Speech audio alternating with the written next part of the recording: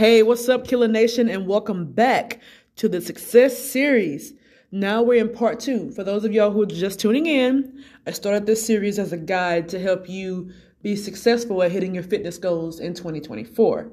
We just finished up part one, which was the mindset, and I hope you guys enjoyed that. If you haven't caught up yet, follow me on Instagram at killer.camtraining. Get caught up on everything mindset.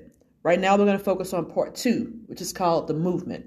Part two consists of 4 different categories. We're going to have the effort, remembering the priority, the workout program, and most importantly, it's okay to fail.